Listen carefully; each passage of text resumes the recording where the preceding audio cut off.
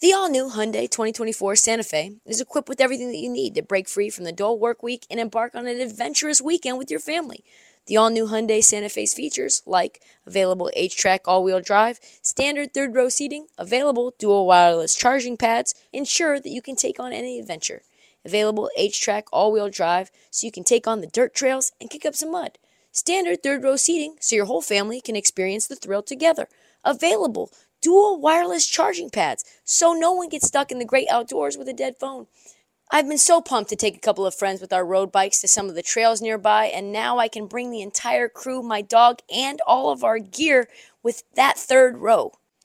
Learn more about the new Hyundai Santa Fe at HyundaiUSA.com. Call 562-314-4603 for complete details. Let me tell you who's doing sneakers the best in the game right now. That's New Balance. The two-way V4, featuring this groundbreaking use of technology with fresh foam. It's called Fuel Cell, creating this combination that we love of rebound and cushioning. Fresh foam offers unparalleled cushioning for maximum comfort your entire game from start to finish. The upper construction features this lightweight textile that reduces weight, which we all need, I know I do, while remaining supportive and breathable. Hard to find that combo. The two-way V4 gives you the tools that you need to play at a high level. Learn more and purchase the two-way V4 at newbalance.com. You're tuned in to Heat Check with Trista Crick. On this episode of the Heat Check, the first week of the NBA season is behind us. And the Utah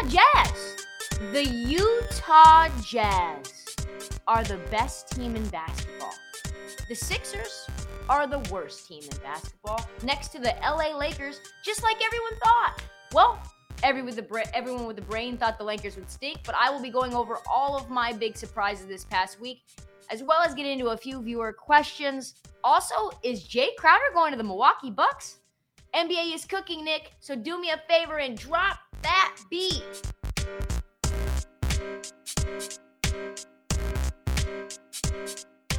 This week was wow.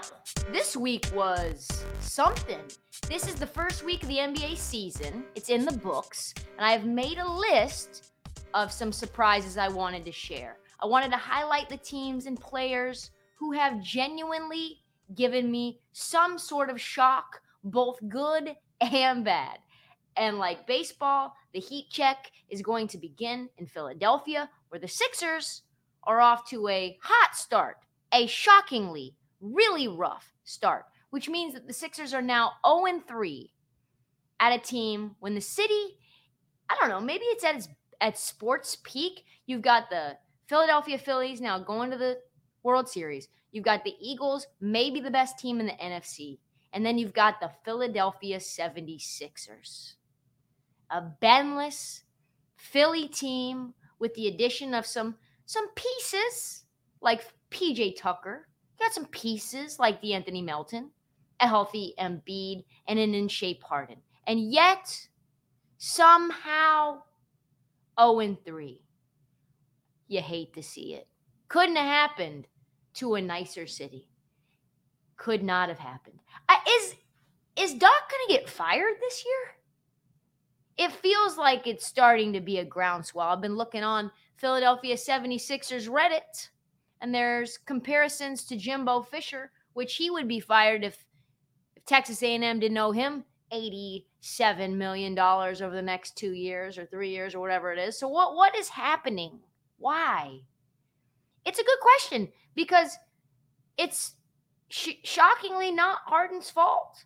But it never really feels like it's Harden's fault, does it? He can offensively carry the load and somehow not contribute to winning. He has been great, though. He had one bad game against the Spurs, but is averaging 26, 8, and 9 a game. I don't think I expected that, did you? Joel is Joel. He's averaging 27, 13, and 4. Very standard performances for a perennial MVP candidate. Tobias Harris, who I personally don't like as a fit on this team, shooting 44% from 3. Tyrese Maxey is averaging 23 and 3. So on paper, everything looks good, which seems to be a real problem with Doc Rivers teams, right? Great on paper, not so great in reality. The big problem is that they can't play defense. They just can't. They can't transition for shit. When Embiid is off the court, this team is just horrendous defensively. Maxey can't defend. And that just makes two giant holes defensively alongside with Harden, who's also a hole. The Sixers are 24th in defensive rating this year, a drop from 6th last year. Where's Matisse Thybulle? Wasn't he supposed to be the next Ben Simmons? Matisse Thybulle has played all of 41 seconds in their first 2 games. Don't worry. He got an uptick in minutes. 3 minutes against the Spurs when they lost. When asked why, Doc had a perfect answer. It's just the other guys. It's a pecking order right now. He's working his butt off. He'll play. He's got a chance to earn more minutes at some point. But now, right now, Daniel House and DeAnthony Melton are in front of him. We're going with the smaller rotation, but he'll have a chance to earn minutes at some point. Daniel House could barely get minutes on a Rockets team when they were actively tanking for Jalen Green. From potential first-team All-NBA defense to a third stringer behind Daniel fucking House? Daniel fucking House was fucking that COVID tester in the bubble. What a rough fall from grace. Boy, oh boy. You got to trade Matisse Thybulle. You got to let him go. There's 10 teams that want someone who can put some good defensive minutes in. Can it be fixed? That is a matter of significant debate at the moment, to be honest. There are really 3 major problems happening at once. One, there's the Joel Embiid problem. Not that JoJo is playing bad, because he's not. Or getting hurt. Well, he might be hurt, but we're not sure. We'll get to that in a minute. This is about the offense. He's having to work so hard on offense that his defense is suffering. And when Joel's defense sags, the entire Sixers defensive scheme falls apart. He's not making easy buckets. He's not getting much in the mid-range and struggling to get into the low post where buckets are plentiful and easy for him. It's almost like the offense is being ran poorly. It's almost like the entire philosophy of the offense isn't great. It's almost like Doc Rivers is making it very hard by an old school post-centered offense. Second, Harden. Not exactly what you think I mean. He's really good offensively. He seems in shape, very motivated, looks good, averaging double-digit assists. Yet, the Sixers are 24th in both offensive and defensive efficiency. This is a team problem. It's not just a single issue. Our guy Seth Partnow points out the issue as partly Harden's usage rate, which is so ridiculously high that Maxey's usage rate is down 60% and Harris's rate is down 75% from last year. So they're not getting opportunities either, like last year. And Maxey, for all of his points per game, has looked not the same player that he was before. I think Tyrese Maxey might need to sit his ass on the bench and come off as a 6th man, but that's another situation. Thirdly, which I intonated and sort of foreshadowed just a second ago, there's a coaching problem in Philly. It has now reached critical mass. Is Doc Rivers a bad coach? No. Would another coach be better with this team? Absolutely. After losing to the Spurs, Doc Rivers, of course, as per usual, gets absolutely murdered on social media. Blue checks aplenty, like Ben Dietrich were calling for his firing after a Game 1 loss to Boston. What do you think would happen when they lost to the Spurs? Get the fuck out of here. His postseason failures are very well documented. If this team struggles in the regular season, when Doc Rivers went on the record to say that this was the deepest, most complete team that they've put around Joel Embiid, call me overreaction Monday, but I am overreacting, and the overreaction is not good. So yeah, the problems are there. The writing, as they say, is on the wall. Will they plague Philly all year? I have no idea. I thought the Boston Celtics were a bad team until like January of last year, and they went to the finals. So anything is possible. With Boston and Milwaukee looking as good as advertised, man, Sixers might be in for a long year. Oh, yeah, about Embiid. There were reports swirling about that he's still dealing with the plantar fasciitis that he suffered over the summer. Didn't even know he had plantar fasciitis. I thought he had an orbital bone fracture and a tear in his thumb. but this is like the amount of injuries racking up on Joel Embiid's body only rivals operation. But, we move on. Players like Goran Dragic, Jusuf Nurkic have missed significant time with this injury. So for a big man, not great. This is what Embiid said before training camp. It all started when the team was out in LA. Out of nowhere. I just thought it was, whatever, soreness. Over time, it just kept getting worse and worse and worse. And then it got to the point where I couldn't walk, and it was really painful. Oh, man. That is Rut-Row Embiid. Rough start for Philly. Might not get any better anytime soon, which I would hate to see personally. So you may look at the Timberwolves right now and be an optimist. If you're living in Minnesota, that's probably you. Or from Minnesota, that's probably you. You want to say good things about the Timberwolves because things look exciting. See the glass is half full. They're 2-1. Their only loss coming from blowing a second half lead to Utah. Which, you could see Utah, like a team like Minnesota, kind of overlooking Utah. You could say, they're an Ant Edwards free throw away from being 3-0. And you would be right in theory, but wrong in reality, because we are now seeing some things come to light about the issues in Minnesota, at least early on, that are not being addressed. Not shockingly, it all starts with kitty cats. Carl, kitty cats. Anthony, kitty cat Towns. I don't know why that's so disrespectful that I said it so many times, but we're going to continue. He's having a very hard time in this system, finding space. And he's a guy who kind of needs space because the center, all of a sudden, of the floor is blocked out with a massive red X by the name of Rudy Gobert. And it is becoming apparent that the Rudy Gobert experiment is going to require some patience. It's going to require some tinkering because it's going to be, it feels like, very up and down for the foreseeable future. And the biggest problem, according to a Timberwolves Substack, Howls and Growls, which is a very funny name, is getting Ant Edwards, didn't see that coming, to buy into the pick and roll monster that is Rudy Gobert. It's almost like two guards, two teams in a row, Donovan Mitchell and Ant Edwards, don't particularly love working alongside Rudy Gobert. We'll have to see. But Ant is a supremely talented star, as we know.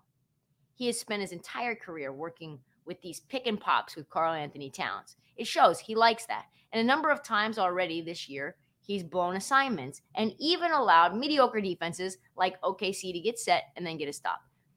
And then that vaunted, as they say, that high prestige elite defense that Gobert supposedly has. Well, right now the Wolves are 18th in the league in points given up, 340, because they're giving up an absurd number of uncontested shots, specifically in the perimeter. They're leaving guys wide open from three. They are 25th in rebounds allowed. They are 28th in assists allowed. They are 23rd in the league in creating turnovers. They suck so many metrics. They're 19th in defensive rating. They were 13th last year with Rudy Gobert, without Rudy Gobert. So that is saying a lot, right? These are issues. These are problems that need to be fixed. And the Wolves already played OKC twice. And let's just say this, it wasn't easy. And that's OKC. So what's going to happen when they play a team of a higher caliber? I'm not saying that the Wolves are going to not be a play-in team. I'm just saying let's pump the brakes that this is a top 5 team, top 6 team in the West. I am saying also that this is a situation that needs to be monitored carefully.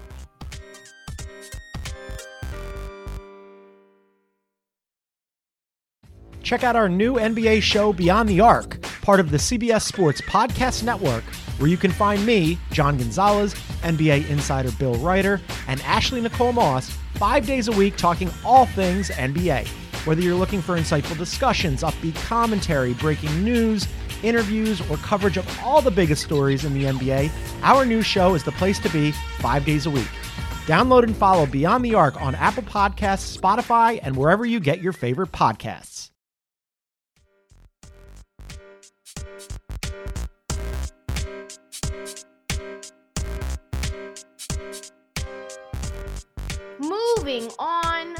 moving on, let us go out to a team that has surprised me absolutely the most.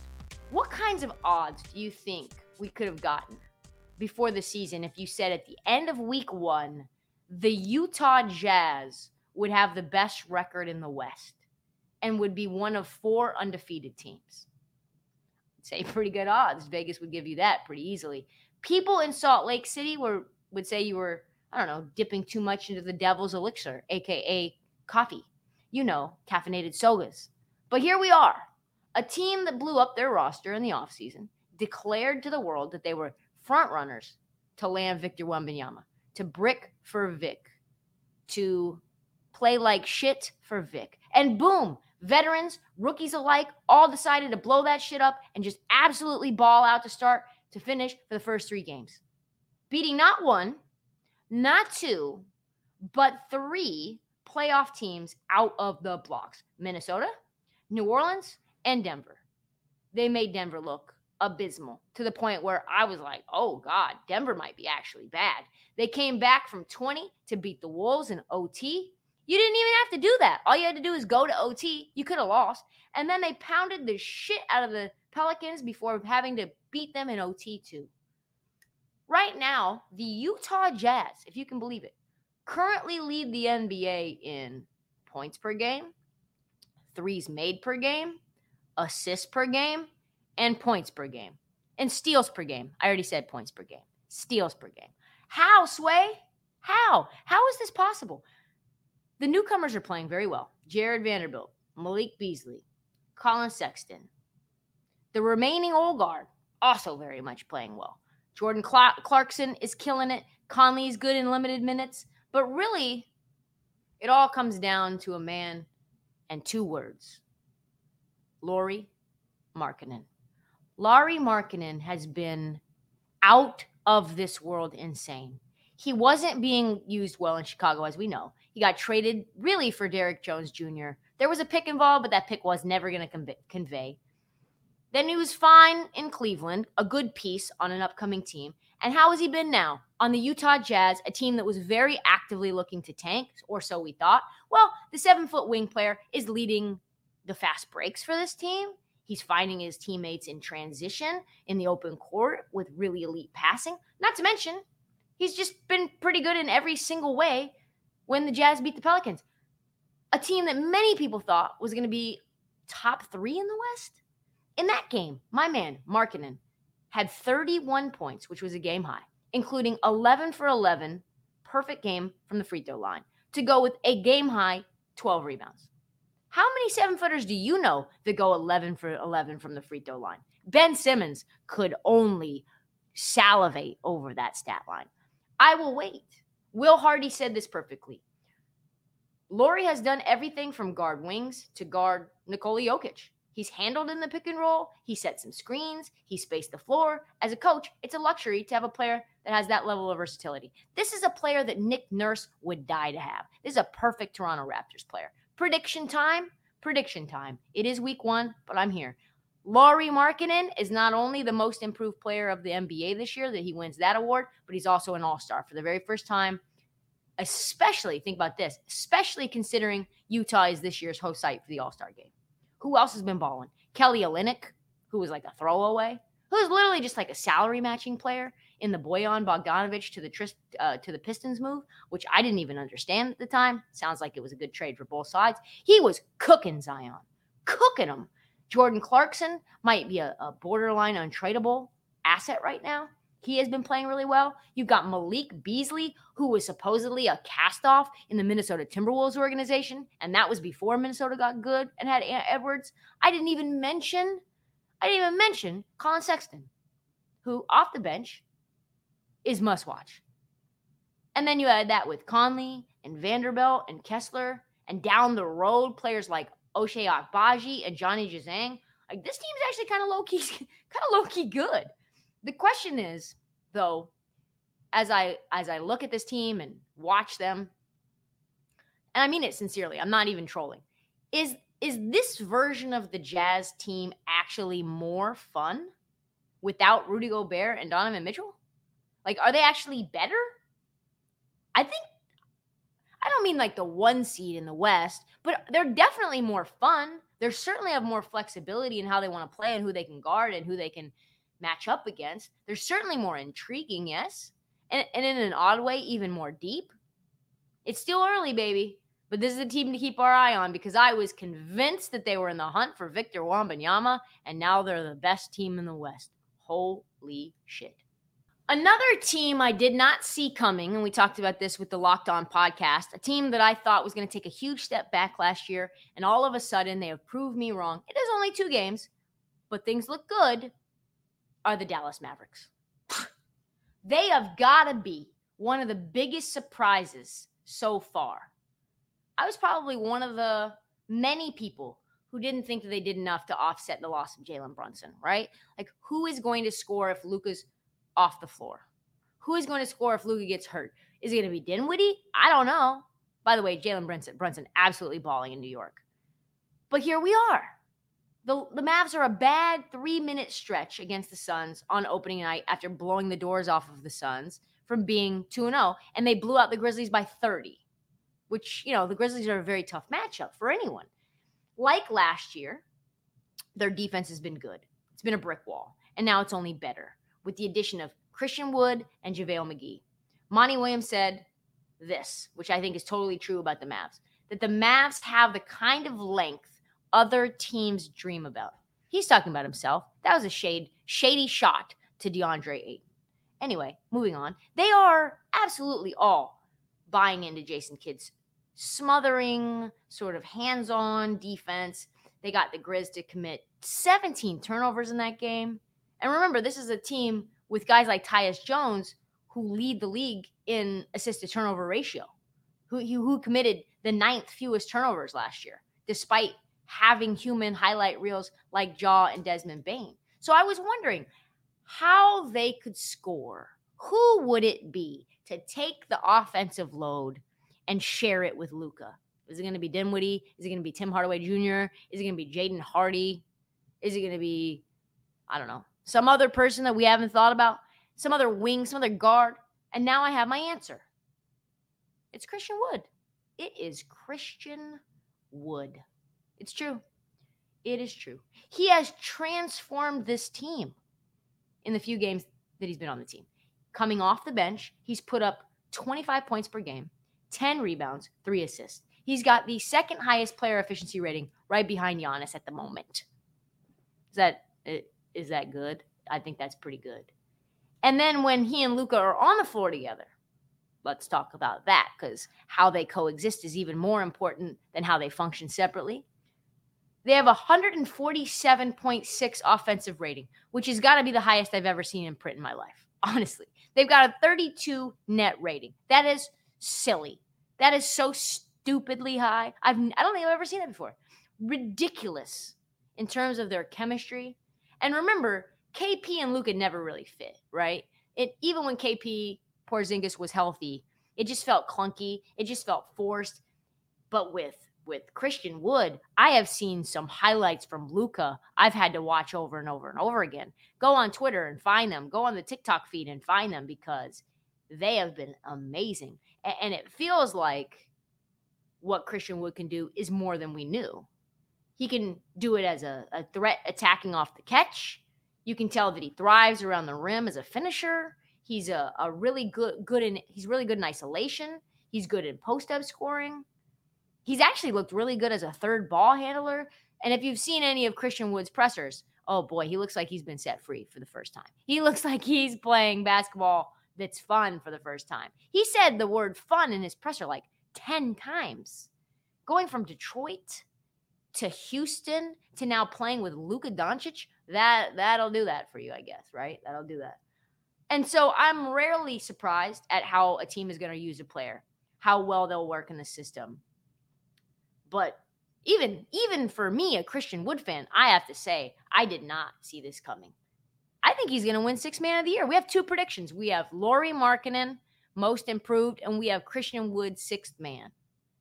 Another added benefit for the Mavs, they are rebounding their asses off right now, and that's Christian Wood and JaVale McGee as well. And if you remember, that was a main issue for them in the playoffs where they lost the rebounding battle by like 7-11.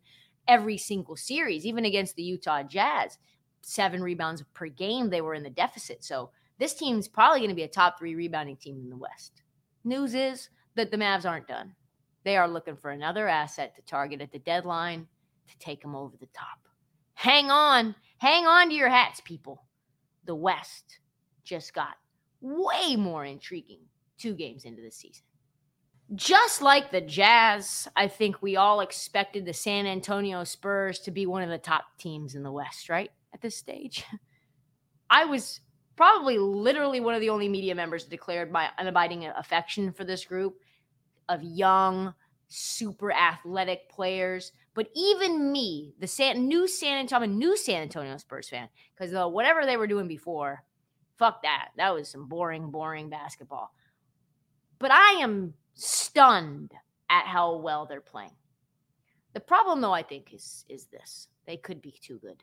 They could be too good for Victor Wembanyama. They need to lose more games. These are critical moments for them, especially in the beginning of the year. No one's gonna accuse you of tanking too early. It's like, oh, we're still getting things in place. Like, we're still massaging our lineup. We've got guys in the G League. Yeah, we're losing some games. Yeah, we're 0-14, but like the Pelicans were last year and they made it to the playoffs. See what I mean? Like, you can't be winning games early because by the end of the season, this is when you're supposed to have it figured out.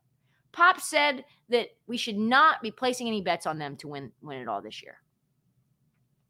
But I am very stunned. I was very unprepared for this type of tempo because Pop said, we're going to play fast. We're going to play fast. And it's like, yeah, but you always play like molasses. So what am I supposed to really believe? Is it a normal pace? No, they are fast.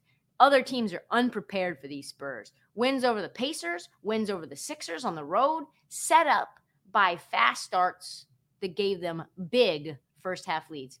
And this team is deep too. They played 12 guys against the Sixers with everyone contributing to offset, Joel Embiid's 40, 13, and 3 night. You've got Devin Vassell. Devin Vassell is a guy that probably casual fans don't even know. If you're not a Spurs fan, this might be the first time you're even hearing that name.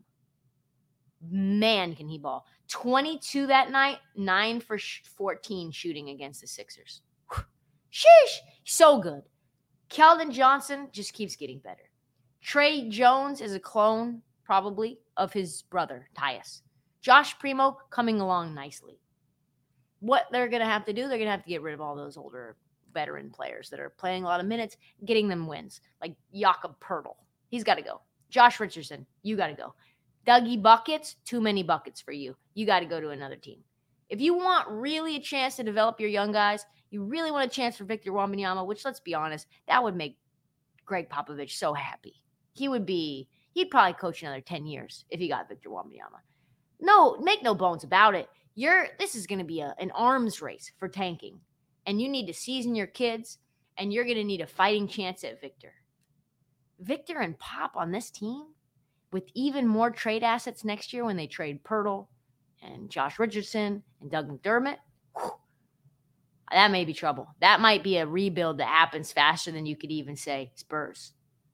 Definitely a team I don't actually expect to win meaningful games, but they have been very scrappy and surprisingly electric.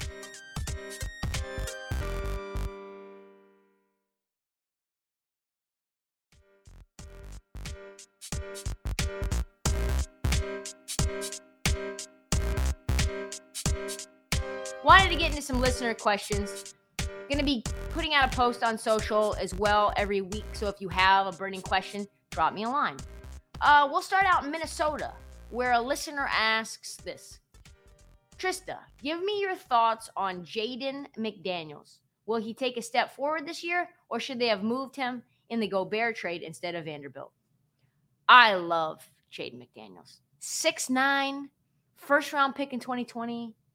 Everyone was talking about Jared Vanderbilt being the key piece in the Wolves-Jazz trade, and he's been good. He's been really good.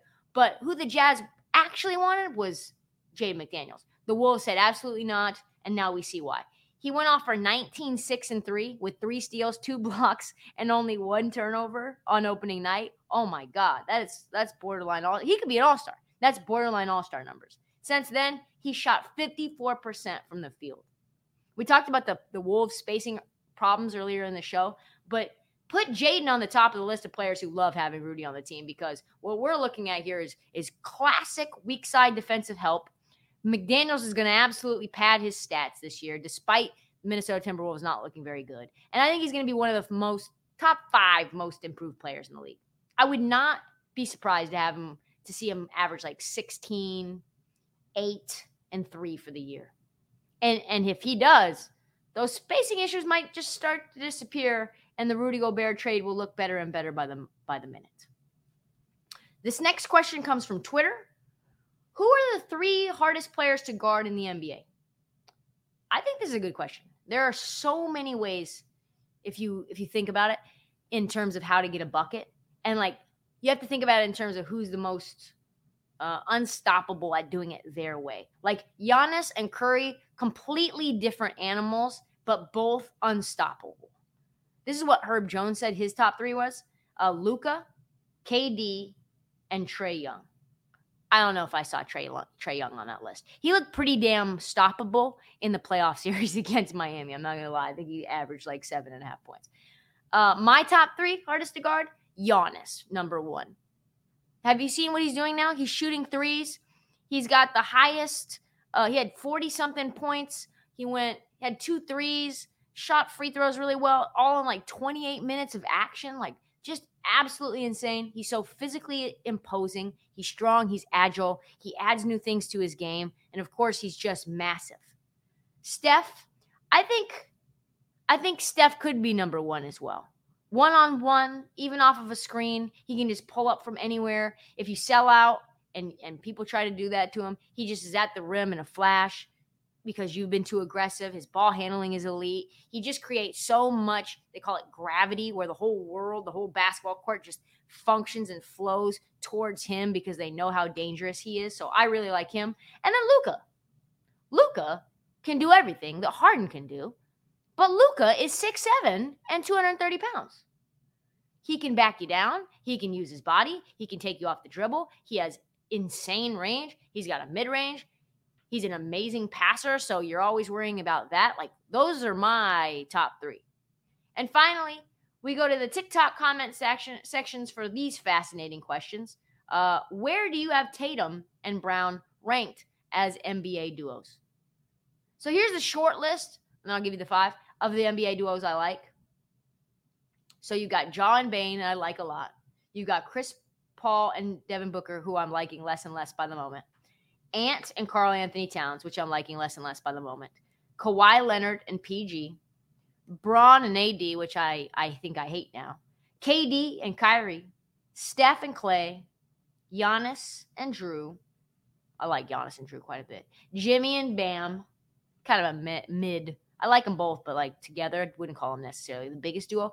DeRozan and Levine. But Levine, let's be honest, he's never on the floor because he always has a knee issue. Siakam and Barnes. Garland and Mitchell, but Garland's off the floor now, so we'll see about that. And Embiid and Harden. I thought about this for a while, for a long time. My top 5 duos are 5, Harden and Embiid, even though they'll never win anything together, they're just very fun. Kawhi and PG. Kawhi is one of the more unstoppable players too. Even though his game is so ugly and nasty, it's just sort of fundamentally sound, and his body, he can get to the right spots whenever he wants. It doesn't feel effortless, but it feels inevitable, if that makes sense. KD and Kyrie, beautiful basketball. Probably the 2 most beautiful basketball players together in terms of their footwork, their not just their basketball IQ, but their ability to handle the rock. Like, I love the way that Kyrie handles the ball. Number 2 for me is Ja and Desmond Bane. Ja is insane. I don't even know what Ja is. He's a robot. He's not a robot. He's like an alien. I've never seen somebody his size do the things that he can do. I don't know if it's even possible. And then number 1 has got to be Tatum and Brown. I think that this team, and I should have mentioned this on the show, I am shocked that they are not taking a step back at all. And maybe I said this the last episode too, but Tatum and Brown look like they've got a step better. They've taken another leap. And this team looks like, even with some of the issues that they've had from a health standpoint, maybe the best team in the East right now. That's all the time that we have for the Heat Check. We'll be back Thursday with an all-new episode. Check out the feed for past episodes from the off season. Make sure you listen to the Jerry West interview. Really, really good. There's 3 parts to that. Make sure you listen to the Nick Nurse interview. We've got more interviews to come as well. So do not forget to download, subscribe. When you subscribe and download, it gives you a little alert when the episodes come out. So tell your friends about that. Every single damn one of them. I am about to see Paolo play the Knicks tonight. And I tell you what, I could not be more excited. If you see me in the arena, this will come out tomorrow. So either way, if you see me in the arena, I'm putting that out into the universe. Come say hi. Thanks so much for listening, and we'll see you next time.